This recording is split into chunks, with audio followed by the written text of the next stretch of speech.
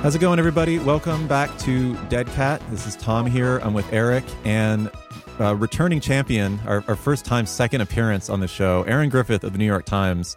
Welcome back, Erin. Thanks for having me. That's quite an honor. Yeah. Before we get into the specifics of the trial itself, Erin is, of course, covering the Theranos trial for the New York Times, gavel to gavel. She's all over it. I understand there's a bit of breaking news from you because last time one of the big discussion or topics of discussion that we had was what you were able to eat, like just how you were able to find time. And the answer was actually incredibly depressing, but it did get a lot of attention. So it sounds to me that there's been something of a development in terms of your break and eating habits at the trial. Can you fill us in on what's going on there?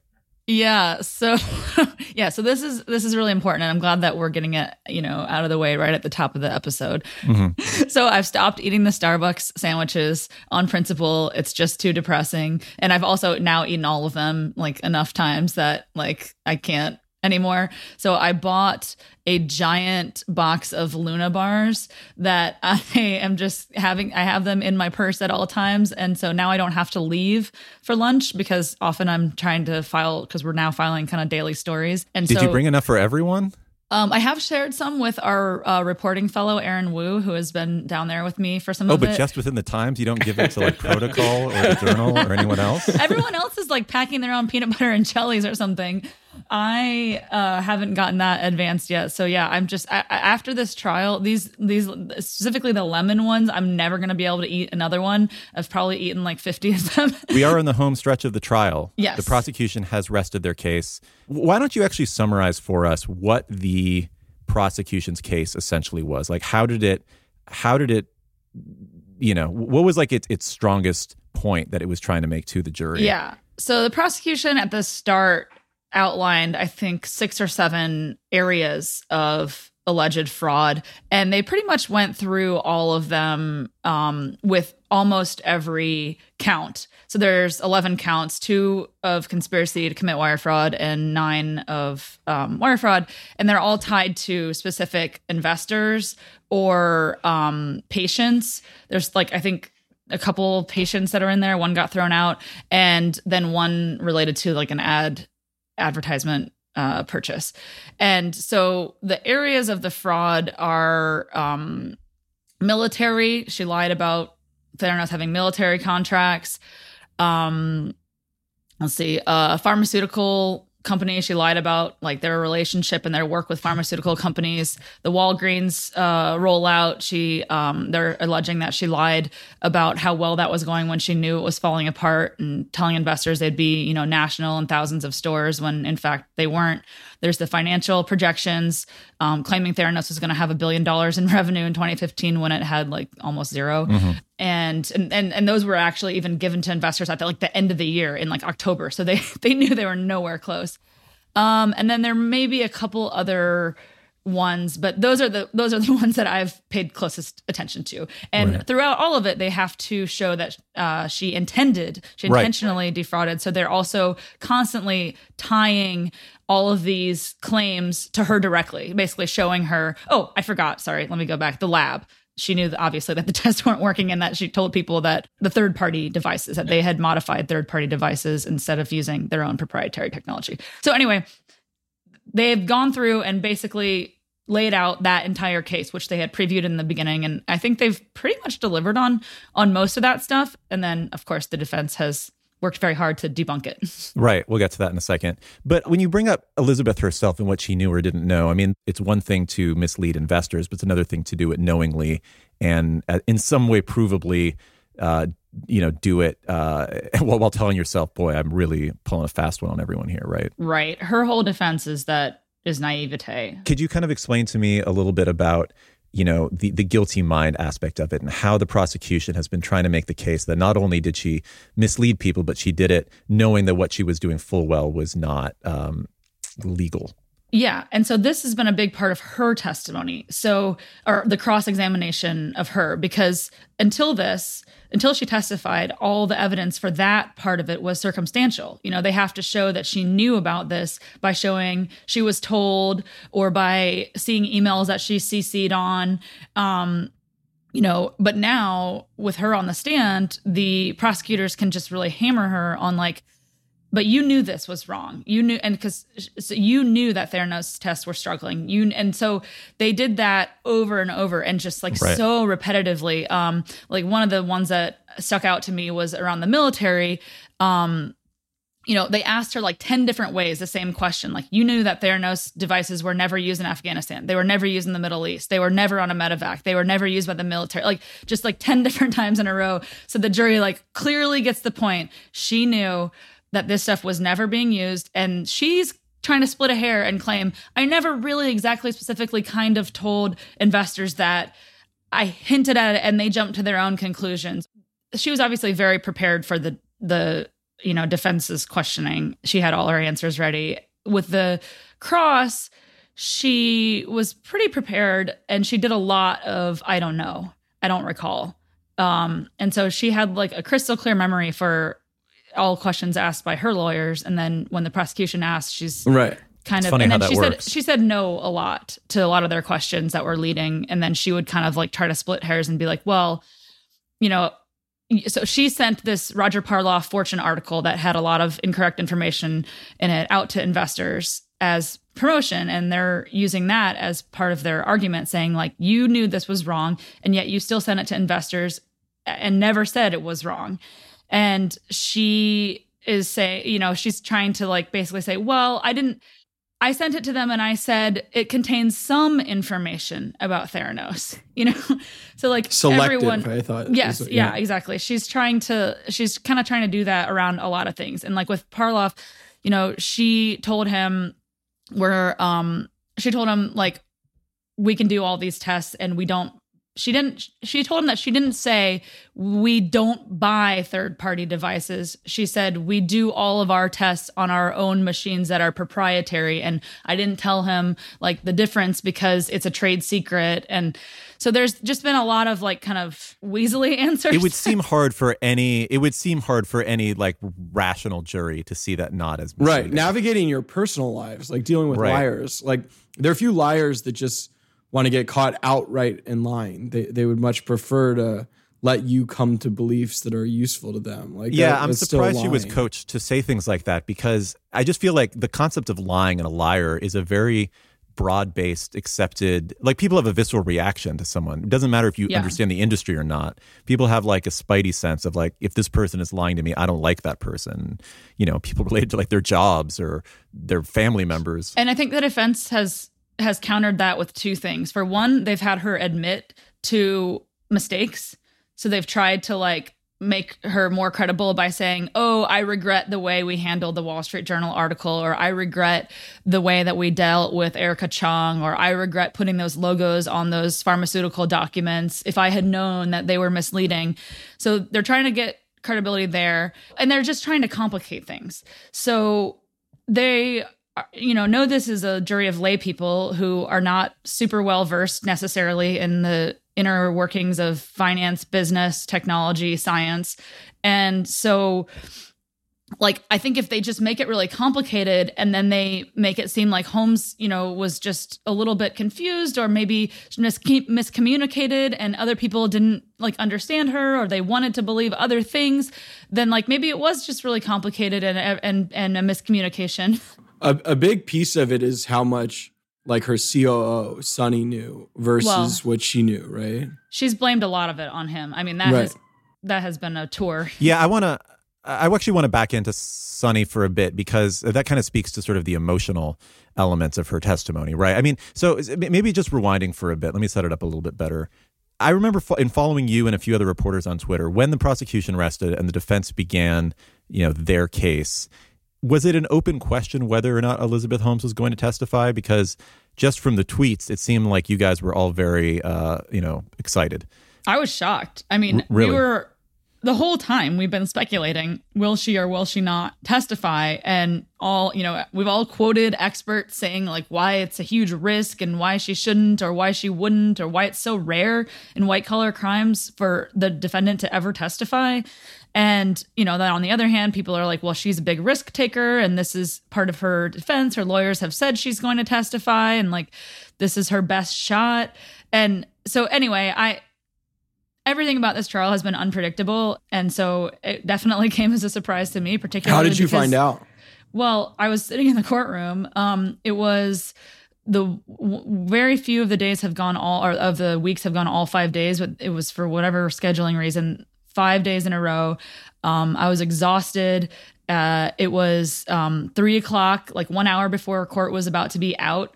And like, I know other journalists were thinking of leaving. I was like, do I really need to stay? Like, this is pretty boring. Like, the defense's argument had not, so far they had like a former lab director and like a paralegal from their own law firm testify. And then, we're all like, oh, what's going to happen this last hour? And then they called her to the stand. Oh my God. I almost had a heart attack.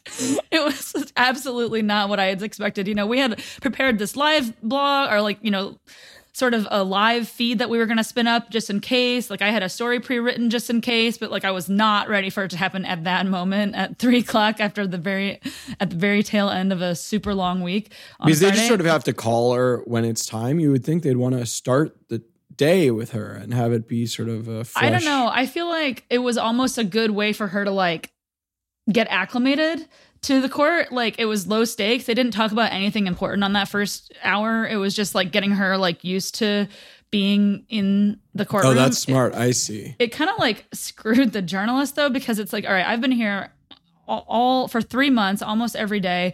And like, I should at least get some head start on like getting some exclusive information. But then like, so we got really nothing out of that first hour. And then Monday, of course, everybody flies in, everyone who hasn't been at the trial. So all the hardworking journalists, that sucks. We got no So the circus atmosphere that had probably died down as people were like, man, trials can be really boring. And it's just like a recitation of documents. And all of a sudden they're like, oh, here's the star witness who is going to be played by, Jennifer Lawrence in a couple of months. Yeah, she's showing up at like 3:25 on a Friday. This is why the media is broken. The outlets that put in the work. Yeah, this specifically is why. Exactly. The court system needs to, right. The local news cameras that had been covering like shoplifting in San Francisco like suddenly turned around and were rushing down to get to the courthouse. There were a lot of spectators because there's been spectators throughout, but there were a lot of spectators that day that left at lunch because it was so boring. And I was like, man. Oh, man. It's like the people that were leaving Dodger Stadium in '89 because they thought the World Series was over. It's fine. Or the Miami series. Yeah. Right. But it seems that the core of her case, beyond just her being naive, is that she was a victim. She was a victim of abuse and that she was being manipulated by Sunny Balwani. Now, I remember like before the trial even started, people were suggesting that could be one route that they take. I don't know if they probably would have needed to call her if that was going to be the route, but totally.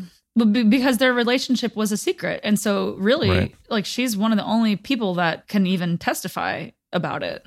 Right. And they had indicated they might do this in filings. So we had that preview, but it was still an open question mark of whether or not she'd actually go for it. And I'm sure they were waiting to see how everything else went before deciding. Yeah. And just from the reading of it, it sounded like it was fairly emotional. Like she, when she took the stand and was describing, her allegations of abuse, she was crying. She was tearful. And did that surprise you at all? I mean, obviously she's someone who in the media has been depicted as like this kind of stony-faced, monotone, baritone, uncaring, unblinking person. Did she blink, by the way, when she was on the stand? Yeah, Okay. I made a joke once where I thought I had noticed that she was like blinking a lot while looking forward, and I was like, is she just getting all her blinks out now for like so she can then stare when but yeah, no, it's also a way to get the tears going, not to say that they're crocodile tears. She has made some intense eye contact, and when the jurors were walking in and out anytime, she would try to individually make eye contact with each one of them. Oh my God. Like maybe only one ever really looked up at her, but yes, she was but that definitely one invested in her company. That's in her, morning notebook routine. Stare intently into each juror's eyes. I mean, so one thing that came up that I thought was really interesting in this argument about the emotional and physical or sexual abuse that happened in her relationship with Sunny Balwani, which, to be fair, this guy's 20 years older than her. And he was like her business mentor. And so, I mean, I think that felt very credible to me that they had a lopsided dynamic in their relationship that doesn't necessarily, they didn't really connect it very well to the actual fraud. And so that's going to be, I think, the challenge for the jury. But like one of the things I thought so interesting is like, so all the investors that we've heard talk about how impressive she was and how she was so put together and confident and like, you know, unlike a 19-year-old girl might be, you know, and that was all because Sonny was coaching her to be like that. He was basically telling her and kind of, he was berating her, but he was also telling her like, don't say awesome, don't giggle, don't like, you know, put your hands in your pockets, don't gesture. You know, he was like really kind of like pushing her to present herself that way. And it worked. Like, how old was she for some of this? Well, she met him when she was in college. So like 18, 19, but then during the period of the alleged fraud, she would have been in her late 20s, early 30s. Okay. But I mean, some of the investors met her in like the early 2000s when Theranos had first started. So they were testifying about all the way back at that point. Like the Don Lucas's, was it his son or nephew? Anyway, yeah. So at Insider, we ran a piece, I believe by Adam Lashinsky, saying that her taking the trial and the tenor and the pitch of her testimony turned the tide.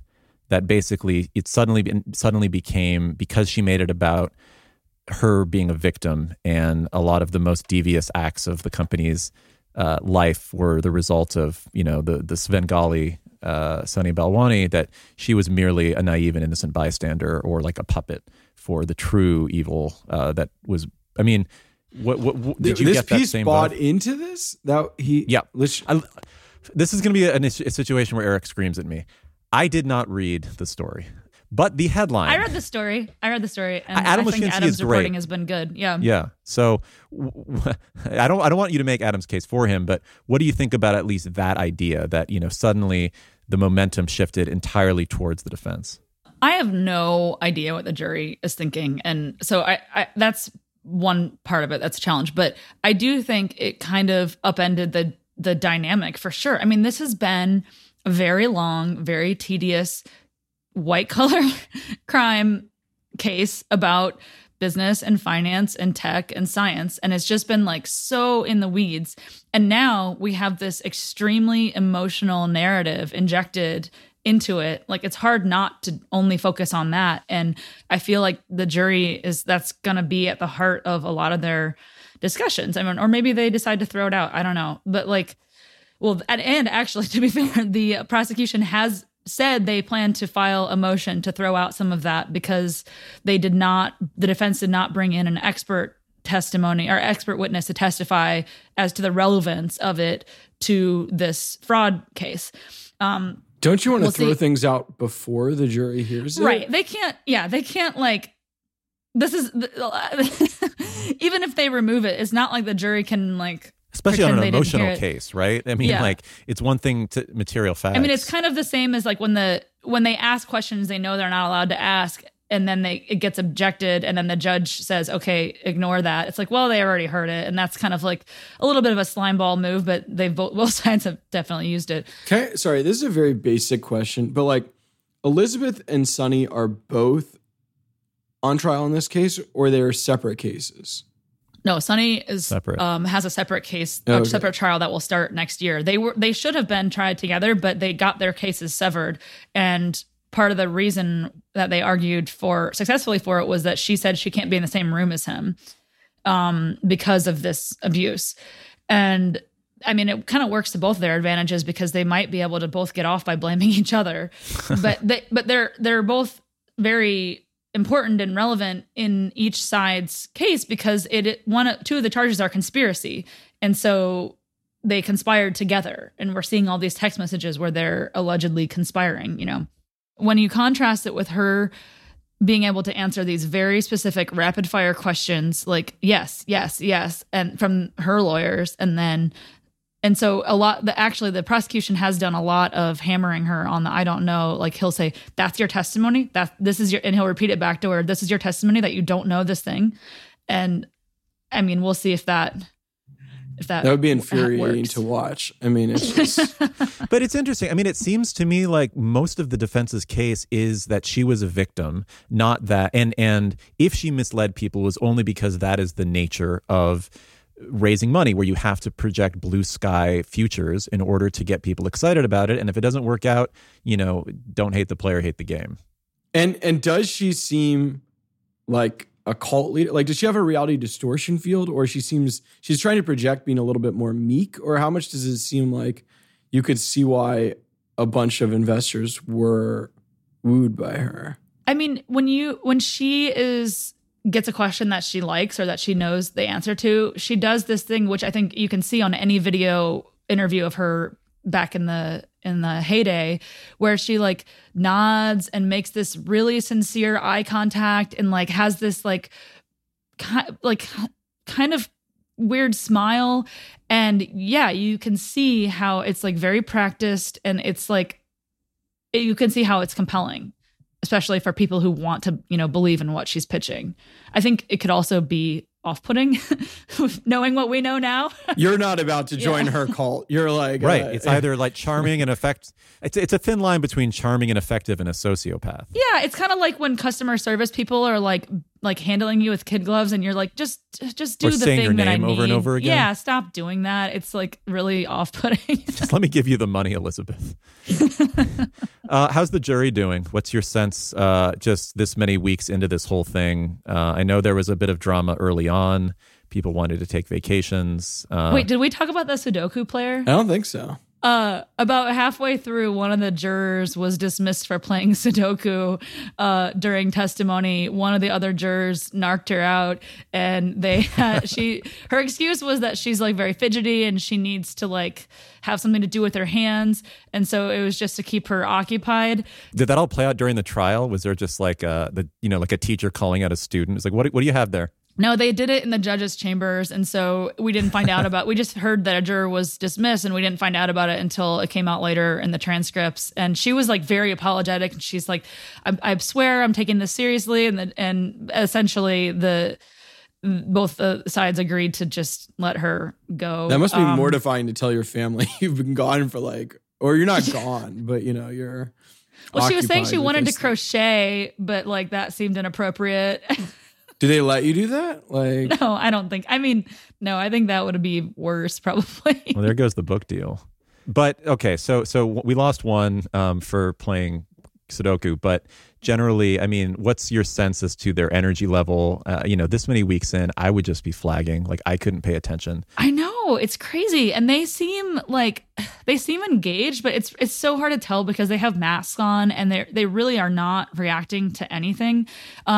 And like, they're all taking notes, and there's one guy who like stopped proceedings and like waved his arm, and we're like, oh no, what's happening? And his pen ran out of ink. And so like somebody had to bring a pen over to him, and I'm like, man, I mean, so they seem pretty engaged. I don't know. Sometimes I look and I'm like, is that person sleeping? But their exhibits are below them, so I think they're just looking at the exhibits. But I don't know, man. It's impressive. When the judge was planning the timing for the rest of the trial, like I thought I would be in court today and yesterday and most of next week. And for some reason, closings aren't starting until like a full week after the defense rested, and the jury they're like, oh yeah, we're fine to deliberate on Christmas Eve. We don't care. Like they don't seem like stressed, which is kind of crazy and impressive. So good for them. When's this thing going to get wrapped up? Or I hope before Christmas. So there's 2 days of closing statements or arguments next week, and then it'll go to the jury maybe as early as next Friday, and then the week of the 20th is all open for deliberation. So I hope it takes them a day or two and they come back and we can all have a Christmas. Yeah. Well, and then you'll have to talk to the jurors, right? I mean, that's always the exciting moment post-trial when they finally speak to the media. But that's more TV, right? I mean, yeah, no, we'll have to do it too. I'm a little stressed about that, honestly, because who knows if they're going to want to talk to us or just like get out of there. And yeah, I want to know that's what everyone wants to know is like what the discussions inside that room were. Right. Depending on the outcome. So my last question for you, Erin, because we got to let you go, is So is Elizabeth Holmes a product of Silicon Valley? Oh my God. I think about this so much because I've gotten, a lot of VCs in my DMs like, come on, this is not a product. I made the mistake of engaging in that debate, and I am still getting mentions from it. Yeah, and I think I need to just dig in and do a story on it. But, some people are really worked up about this. They're so angry. They don't want to be associated with this at all. Eric's buddy Keith Rabois said that when a reporter suggested that she was a product of Silicon Valley, said that was more untruthful than anything Trump has ever said. Oh my God. Oh my God. That's ridiculous. Wow. What? I mean, okay, so just the facts here. Palo Alto is in Silicon Valley. Okay. Stanford is very closely associated with Silicon Valley. She went to Stanford. The Hoover Institute at Stanford is where she recruited all of her board. Her initial investor, Don Lucas, legendary Silicon Valley investor, Tim Draper, also fifth generation or whatever, Silicon Valley investor, and on down the line. And she had a number of VCs, and the current, industry and commentators want to dismiss them and be like, they're not real Silicon Valley VCs. We all pass on it. It's like, great. Many people did pass on this, and many people said it didn't pass the smell test, whatever. That's fantastic. But And sure, the DeVos family, the Murdochs, the Waltons, the Cox family, those are not Silicon Valley investors.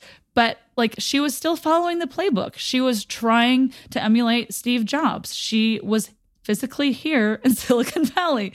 That all of that makes me and it fits into how Elizabeth Holmes lies, right? Instead of directly telling you sort of a misstatement, it's letting you come away with an impression and sort of letting the chips fall where they are. And I do think there's a degree to which Silicon Valley culture is also sort of very interested in that kind of lying. Mark Andreessen would block people who didn't like Theranos. His wife wrote an op-ed defending Elizabeth Holmes. Can I read you something really quickly? Because when that was going on, I just Googled DFJ Theranos. And there is a Facebook post from DFJ that is still up that says, under DFJ, proud to have backed Elizabeth Holmes and Theranos for over a decade as her very first investor.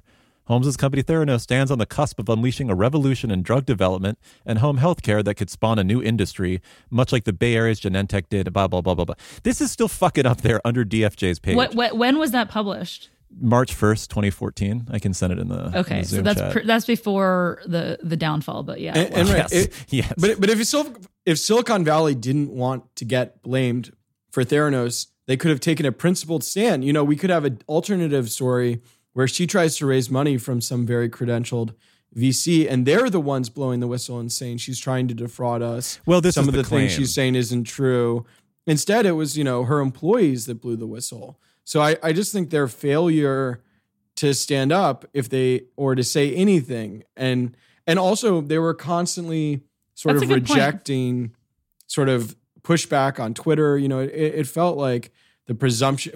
It was Dave Morin. Didn't Dave Morin criticize on the information? Yeah, I mean, that wasn't. But I'm just saying, every Silicon Valley character was still sort of trying to show their credentials for how you could be rah-rah and supportive, and was not at all trying to say, oh, Silicon Valley is actually about being discerning and separating sort of the good from the bad. And so then when it's really bad for them, yeah, of course you're going to get blamed because you didn't take any sort of proactive action to separate yourself from it. And so now you're mad at people for attaching you to it when everything you said is absolutely true. So I do agree their failure to say anything at the time partially justifies why they get tagged with it, even if, probably the most directly, family offices are the biggest investors. It also speaks to a current circle the wagons and groupthink mentality from a lot of VCs right now, which is that the press is out to get us, and they are comparing us to the worst of what the people in the industry has to offer. But it's if you were to extend that to any other industry, it wouldn't make any sense. If you were to say that someone who makes a movie that bombs had nothing to do with Hollywood culture, or that Bernie Madoff had nothing to do with Wall Street culture, go ahead and try that argument. Right. They are products. They are products of the world that you, though you're successful and hopefully on the up and up, are not examples of. It's still in the same. You're still swimming in the same pool. Right. Many of the strategies that she used are used by other founders. They just don't go that far. They just don't they just don't take it to the level of actual fraud. Or some do, but they don't get indicted for it. But I think if Silicon Valley wants people to know what they stand for, they have to say it explicitly. But give us one concluding. What's been your favorite vignette or moment, or like, it doesn't have to be serious, or like, who's the celebrity journalist, or who's the, like, what's sort of the funny, or have who are there the been friends any we more made along the way? Elizabeth Holmes family members behaving strangely, or what's going on that's not making the story, that's sort of like the talk among reporters? There's so much. Or the gadflies. Like, who are you going to miss when you don't have to go to the courthouse 3 times a week? There's so much weird stuff that has happened. Like I like inadvertently got in a fight with this guy who had driven up from LA and chugged 5 Red Bulls and was like confused about the order of the line going in. And like, there's this cutoff at 34. And so there's like actually a lot at stake. If you're under 34, you get in the courtroom. And if you're over, you get in the overflow. You mean number of people, not age. Yes. Yeah. Okay. Sorry. Okay. And so anyway, that was a little bit dramatic. What were you? He was trying to cut in front of me, basically. I was maybe like 32 or something. And oh, Jesus, that's high stakes. How was he? He was just trying to force it? Like, he was confused because there were multiple Scotts in line. He was confused about which Scott he was. And anyway, it all worked out. It was fine. But there's always a little bit of like line drama, and there's a lot of spectators. Oh, I don't know if you guys read about, there was one group that came, they were selling black turtlenecks, red lipstick. They kept getting in trouble though, because you're not allowed to sell things on federal property, and so the security guard kept yelling at them, and they're like, "No, it's performance art." And oh my god, I got to use that one.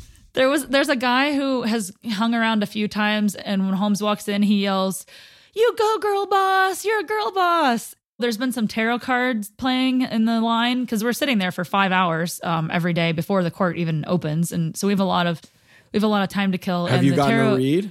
Well, we did a reading for Holmes, and it looked pretty positive for her. Wow. I mean, that's more telling. You should have led with that. Yeah, that would definitely affect the betting markets. So what was the read? Do you remember the cards? So I'm not a tarot person, but I think one of them was like was like a kind of a girl boss card, and then I think one of them was like, is that a real tarot card? This was the interpretation of the person who was doing it, and one of them was maybe something about. Oh crap! Now I'm totally the great unblinking eye. Yeah, there was one about like fortune or having things work out for you. There was one maybe about deception. I really can't remember now. Sorry, this is disappointing. Tough break for the prosecution. Anyway, yeah. Anyway, Erin. All right, this is great. Yeah. Yeah. Thanks so much for joining. Enjoy your days off, and hopefully enjoy having a real Christmas. Yeah. Thanks for having me, guys. Not in San Jose. All right, cool. That was great. Oh, the judge also keeps calling the trial a movable feast, which like just a Hemingway fan. Really upsets me because I'm like, this could not be further from. Like, I'm sitting on the ground right, for you've got 5 Luna hours bar a day. wrappers all around you. Yeah, eating Luna bars. This could not be farther than Hemingway's Paris. Yeah. Can you give me the recap on Erin? Did she think that Elizabeth Holmes was convincing?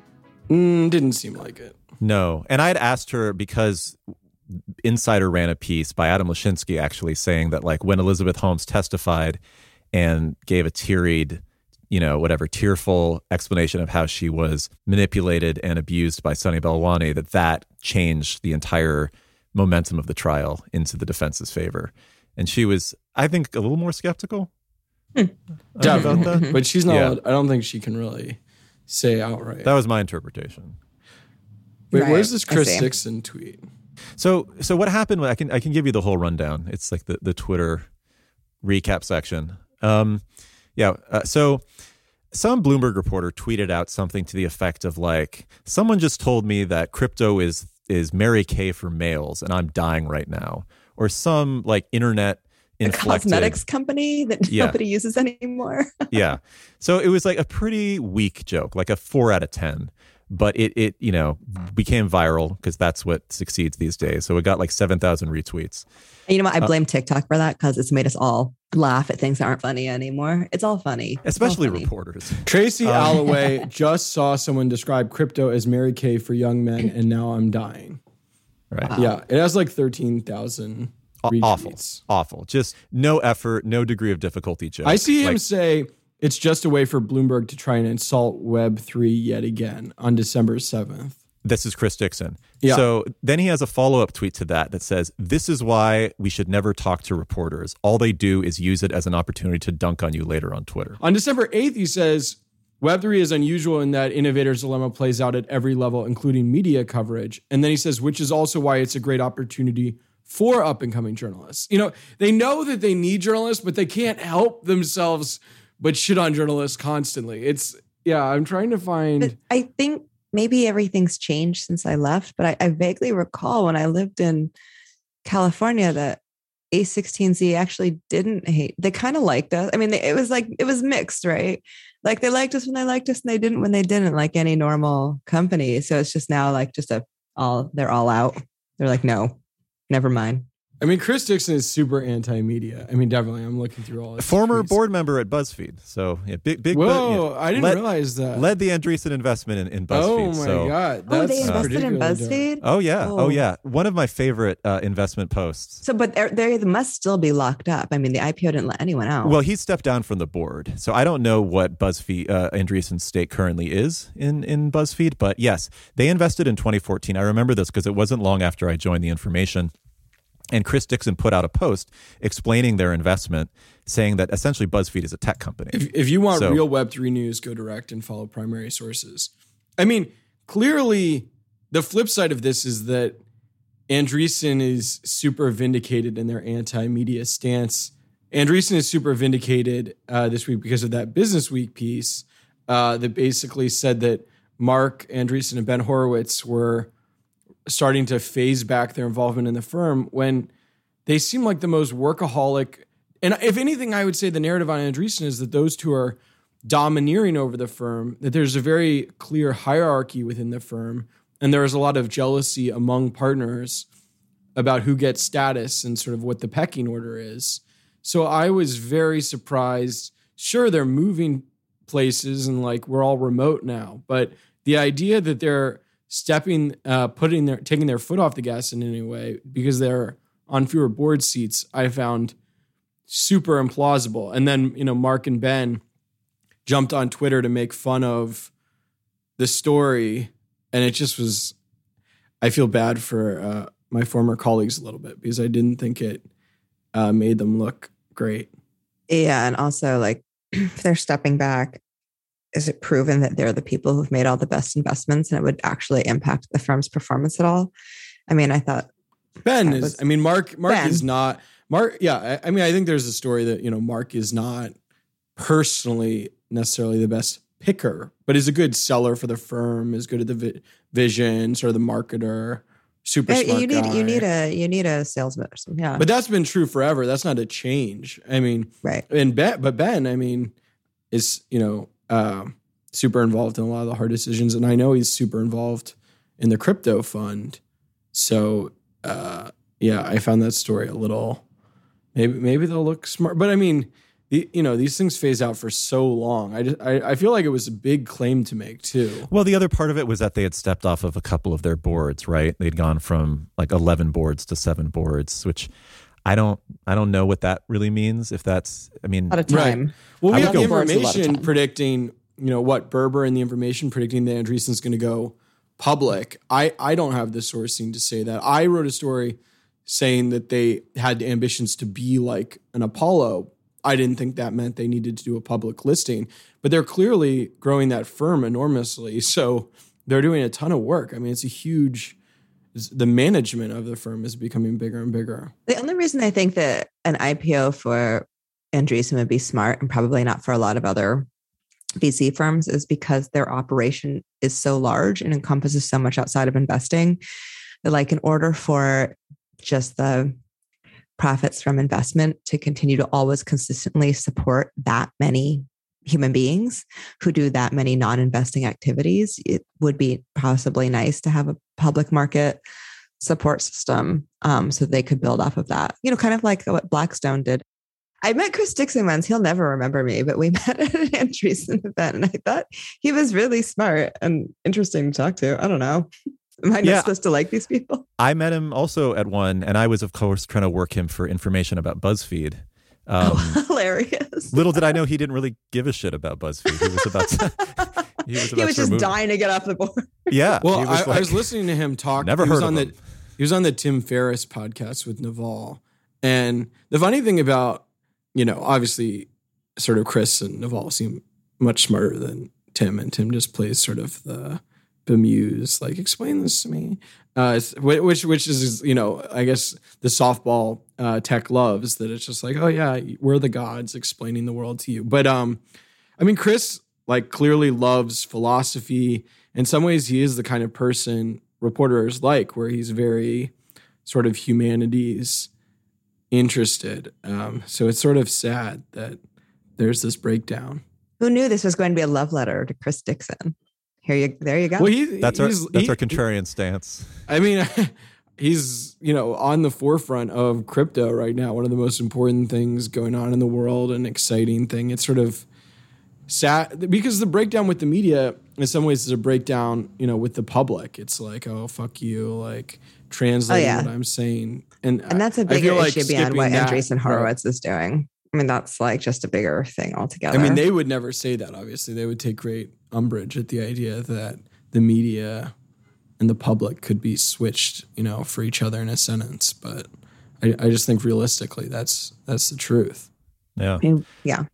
I'll tell you who has no problem getting hype and excitement from the media, though, is every AR product that ever was released in the last couple of years.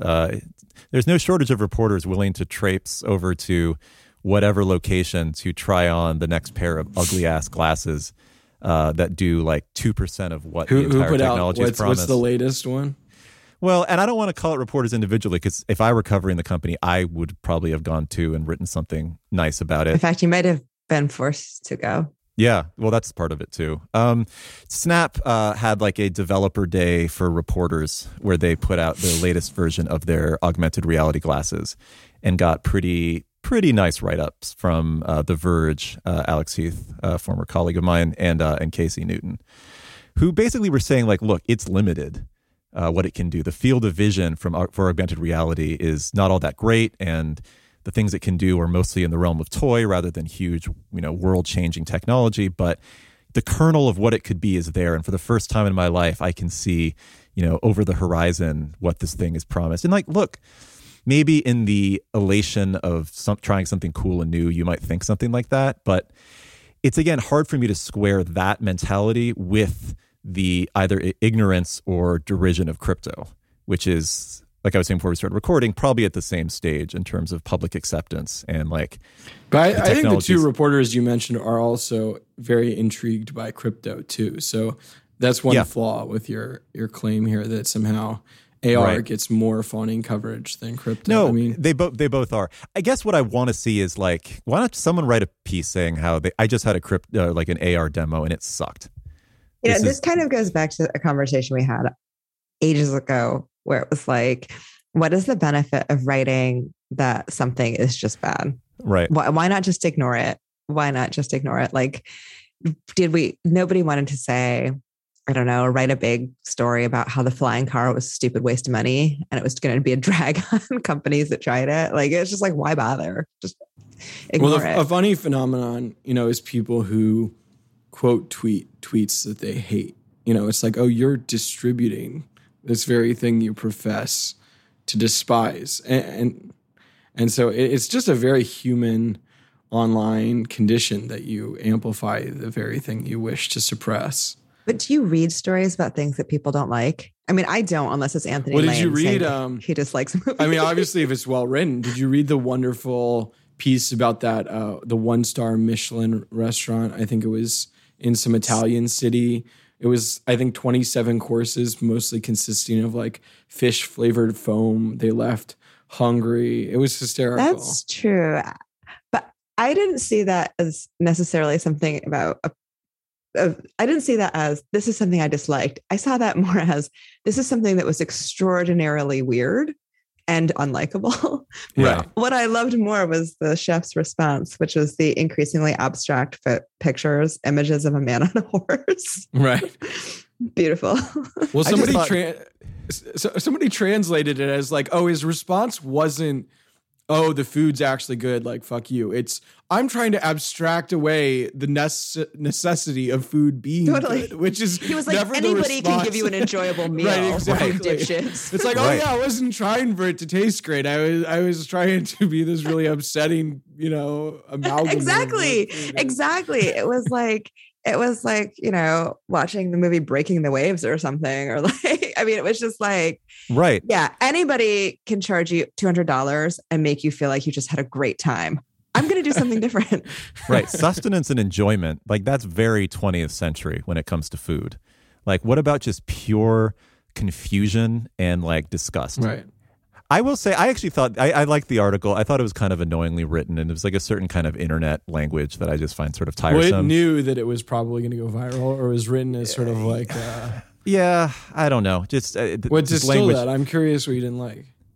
I can bring up the article specifically. There were just lines here and there that were just like derivative of a certain type of like internet humor that I just think is tiresome. And it was didn't like, feel like the first. But I will say, all of it to me was worthwhile just for the photo and idea of licking whatever fish foam out of a mold cast of the chef's mouth. I mean, that is genius level stuff. But it seemed like that idea itself wasn't purely novel, and that other restaurants have done. Specifically, like the cast of the chef's mouth. So. Like I thought I saw some other pictures of. Yeah, no one's done that at Nopa, so that's as much as I know. Yes, let he who has not gone to a tasting meal cast the first stone. Yeah, I went to Guy Savoy in Paris, which is several Michelin stars. It's just like the problem with that is you just need to be like, you get wealthy enough you can afford the wealthy thing, but you're not wealthy enough to not care about the thing you're.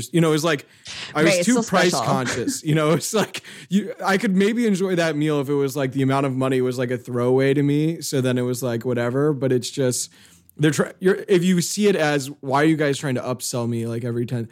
I think the water bottle we didn't get tap water. We asked for just water, and what they gave us was like a $30 bottle of water, and we had 2 of them. So our water budget for that meal was like $50 alone. And it was also lunch. We went for lunch. Was the water paired with the individual dishes? No, there was not a water sommelier. And we went for lunch, and then you get the like actual lunch menu, and to get like the veal or something is like a €60 upcharge. Sarah Jo is overhearing me. She just G-chatted me. The bottle, it was €28 a bottle. I'm underselling it. But was the restaurant like, was it a place where you're like, this is really fancy and lovely? And did you feel like not doing something like very special there was a lost opportunity, like a big milestone event? Did you feel like you lost an opportunity because it might have been the best setting for such a thing? I can't get I can't get a... Oh, I was just going to say Eric lost the opportunity to write a blog post about it, but maybe there are things that matter more than that. I don't know. Of course, the restaurant you enjoy the most is the one we had this terrible bike ride that was like so many times too difficult for us. But the lunch we had, frantically worried the lunch places were going to be closed, was, the best meal of the trip because you're like exhausted. We ordered espressos during the cheese course, during dessert. And the waitress, who seemed like she must have been the owner, like scolded us that we couldn't wait until the cheese course was done to have the espresso at the appropriate time. And she literally walks up to one table and she's like, "You're a good French couple." She goes up to another, "You're a good French couple, and you Americans have no..." I mean, it was in good fun, but it was just like classic, like we're anxious about, get it. We want to get out of there, like continue our bike ride. It's like, take the lunch, enjoy the espresso when you're honestly, supposed to. Eric, let them have it. Give it to them, because that's literally the last thing Europeans have. I know. It's like is knowing that they're better than us. Is knowing that they're better than us in any sort of like, refined cultural setting. I'm the terrible American who comes back and I'm like, nobody was working there. Like where are all the white collar workers on their laptops, like grinding away? Like it seems like a very chill. Who are all these people enjoing themselves? Right, exactly. Who has time for these like lunches? You know? Did you write them? Oh God, I gotta get that gig. I gotta get whatever gig is affording them the ability to take a lunch. I want that job. Like, I think just like socialism plus a declining empire. I mean, we've got the declining empire part. Right. That should be the next step for America then. Is like if we already are in the point of like decay as a nation and as a power, like why can't we just start enjoying ourselves? Well, see, that's the problem. We're going the the scramble for scarce resources route while like 5 people have everything. It's a really tough row to hoe. Right. Yeah. It's like let's invent like a war with China and try to like outwork their 997 or whatever the fuck they call it. When the French are just like, or we could just drink espresso for 7 hours a day. It's great. That's why you should drink so much alcohol at night to get to sleep. Right. I actually, the one aspect of that, the bad restaurant review that resonated with me was the fact that they left hungry at the end. Yes. They were just like, it wasn't even filling. And Yes. I actually think that's kind of a perk because anytime I've gone to those like multi-course restaurants, you eat so much and it's too many different foods in your stomach. And it's gross. It's gross. I always feel terrible. that's why the fanciest place you should go is the place where you can spend as much as you need to have a buffet. the good time. Right. Just go back for seconds. Like it's your fault if you're still hungry. Exactly. There was a place in LA when I lived there where Rose and I went to that when we ordered dessert, it was like a cake or something, a slice of cake, and it was just crumbs. It was just like crumbs of various sizes on the plate, and the waiter brought it out, and Rose and I just started laughing. It's like, did you eat this on the way? And we looked at the waiter, and he looked down at it, and he kind of shrugged, and we're just like, what are you gonna do? Like I don't think it was the intention. Like I'm pretty sure the chef just dropped the cake, and then just tried to like cobble it together back on the plate. Have you ever been to Carbone? I mean, that's very New York. You guys probably know. Yes. Like, I like that place. I mean, good. I know that was a restaurant where the portions I thought we ate way too much. We ordered like it was like one of those small plates things. We were literally destroyed. Yeah, it was so rich. The weird thing about that place is that because it was one of 3 places people went to in Miami, I like heard about it so much, and then I just conflated the New York restaurant with like this weird Miami outpost and like this culture of just like so I have this weird vibe, a bad feeling about it, but the food is good. Yeah. Well, there's a whole genre of TikToker who tells you what places are in New York, and I do think I'm obsessed with it. We sort of got brainwashed by like the Carbone TikTok. So now you're both on TikTok? Eric, I thought you were getting off. I deleted it. Literally, I deleted it for the week up until today. I was like, I'm bored. Like, what am I doing? I publish. Like, I'm allowed to be on TikTok. Like, what else will I text people but TikTok videos? Like, it's not like I talk to anyone anymore. Here's a link. You're both lost then. You stand no chance. So we're done. I made a clean break. All right, let's talk one more thing of substance. What do you want? Yeah. Okay. I don't know. You want to talk about Facebook? I don't even think. No. Do people like it? I mean, No. I do worry that there's a level of like people are tired of. Let's take a week off Facebook. Like people don't. Yeah, no, that's okay. Though there was a story that Eric sent over that I very dutifully read. Hold on. The one about the better CEO? My YC piece. Oh yeah, well that was just like, I mean, not a huge surprise, just sort of your basic shitty corporate behavior. But this whole thing about Carolyn Everson leaving so soon. And I was really Tom's like Instacart. I can talk about what I can talk about. It's fine. Like I guess, of course, Tom, that is one of your companies, but I just thought it was interesting because she had such an amazing career at Facebook. She was a Sheryl Sandberg lieutenant. Right. And then she got passed over for Marnie. Right. But she was not in the Sheryl crew. She wasn't. This is something I don't quite understand about like being powerful and like super wealthy, is that when you get passed over for a job, but you still have the really powerful job you had that made you wealthy, where lots of people respect you, you're so irritated that you get passed over that you just throw up your hands and walk away. Mm-hmm. That is something I don't understand, because I guess I've never been powerful enough to be like, you know what, then screw you. I do not accept this extremely powerful position I already have. Right. That I've continued having. Well, it's just like, I don't think that's how you say screw you in the Sheryl Sandberg world. I'm sure it's like You something say fuck off. Your eyes are, totally blank, and you're like, I'm so grateful for the time I've had working with you, and I'm so sorry that I need to leave to do nothing specific yet. Right. It's Who's Afraid of Virginia Woolf, but set at Harvard. No, said it like a lady sewing circle. But I just, she goes to Instacart.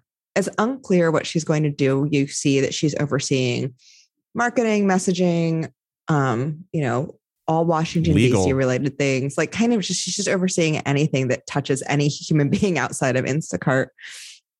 And then she was like, you know what? This is not for me. And I'm 3 months in. 3 months in, like what happened? And she was friendly with Fiji too. It wasn't like they were, like, oh, I didn't realize what I was getting into. Like they worked closely together because Fiji was one of the top digital, not top, but she was definitely involved in the digital ads world within Facebook. So this wasn't like, an odd couple that was yoked together through requirements and, obligation to get execs in there.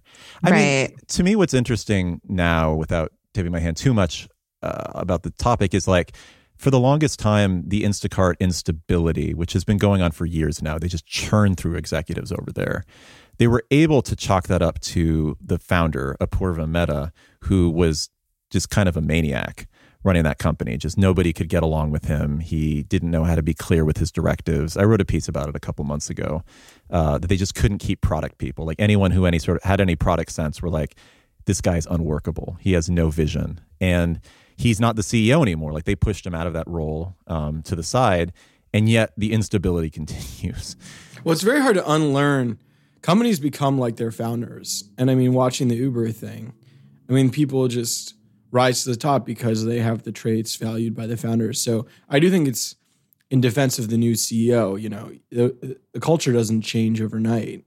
But this person. But I can understand like old lieutenant. executives leaving. It's like, the people that were part of the old regime, they're not going to make it. But someone that like one of your first orders of business was like, let me bring in like my solid ads, buddy to run things. It's not a good sign about the company in any way. And so, it basically had its moment in the pandemic, and whatever, if it couldn't grab land then, an IPO then. That was such like a good moment. Well, that's the other thing too. I think a lot of people that went to Instacart on the way up were like, I'm going to be rich because my options are going to be so valuable. And we know that they're not going to IPO next year. Like they were supposed to IPO this year. They're not going to do it next year. Who knows if 2023 is on the table. And so if you're Carolyn and you're not loving things over there and you're not sure about, how stable your job's going to be, and you're not even going to be able to cash out your shares, and who knows how valuable they'll be anyway. Like if Instacart has to raise another round and it's a down round, like that's really bad. So I should think about this in the way, like this is akin to Simone Sanders leaving Kamala Harris's office. She's like, I don't want to be the outward face for, what's clearly the implosion of this. Yeah, she at least made operation. it a year. What is your Kamala view? Did she make it a year? I thought so. January 2020 is when everyone started. It's December, 11 months. Yeah. I thought her, there was the big piece. Was it CNN that did the big reported piece? And I didn't think I think Politico has done some stuff too. I thought her quotes were sort of like, I'm not leaving because it's terrible. It wasn't like, that's obviously not a direct quote, but it wasn't like, it's not terrible. It's like, I'm not leaving because of the thesis of your story. Right. I'm not speaking to the thesis of your story one way or the other. That's sort of how I read the... What about bad fit doesn't make sense to you? What about cultural mishmash don't you get? Absolutely. Yeah, I don't really understand how... I don't know enough about... again... Just a reminder, I don't cover politics. Technically, the Justice Department is law enforcement. Right. And clearly apolitical too. Yeah. But yeah, so it's true when I say I don't understand the inner workings of these offices, like congressional offices and like the office of the president or the vice president, because they're kind of their own little fiefdoms. And so, when I see them, I get that, like, I get nervous because it's like, once you go through the looking glass, like God only knows what's going on back there. Well, I sort of feel bad. I was out with somebody more senior in the industry last night for drinks, and this person was just sort of like, I could have been this bigger role, but I didn't get the job. This person got it. And I was just sort of like to myself, like, I don't know that other person either. Like, would your life have really been that different if you'd been like, sure, you would have been richer. You definitely would have been richer, but it's like, you would be another name that nobody has heard of. And like, 100%. Better to come to peace with like, that he feels like he should have been the CEO of like this, like it's just sort of, I mean, obviously but life's a chain of sort of wanting what the next person above you has. And, I don't think it has to be that. I think it doesn't have to be. No, I mean, I agree. I mean,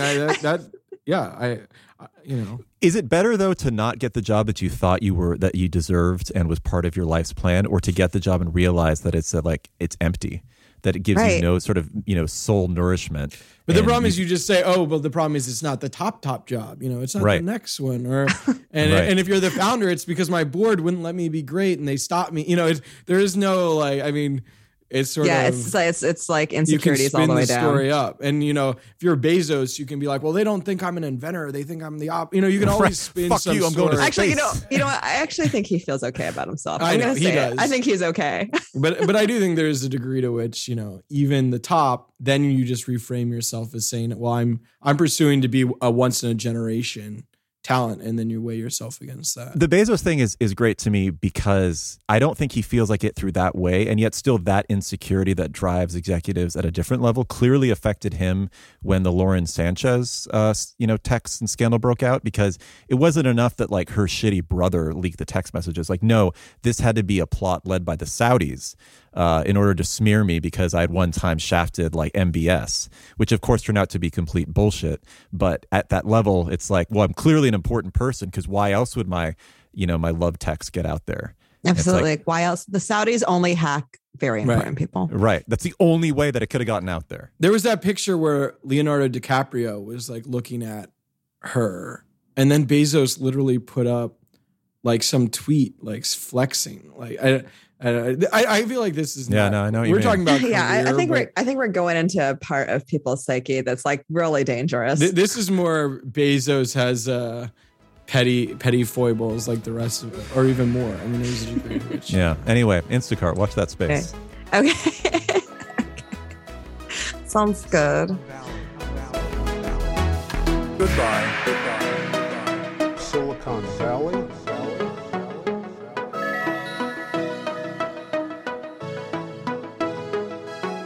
Goodbye. Goodbye. Goodbye. Goodbye. Goodbye. Goodbye. Goodbye.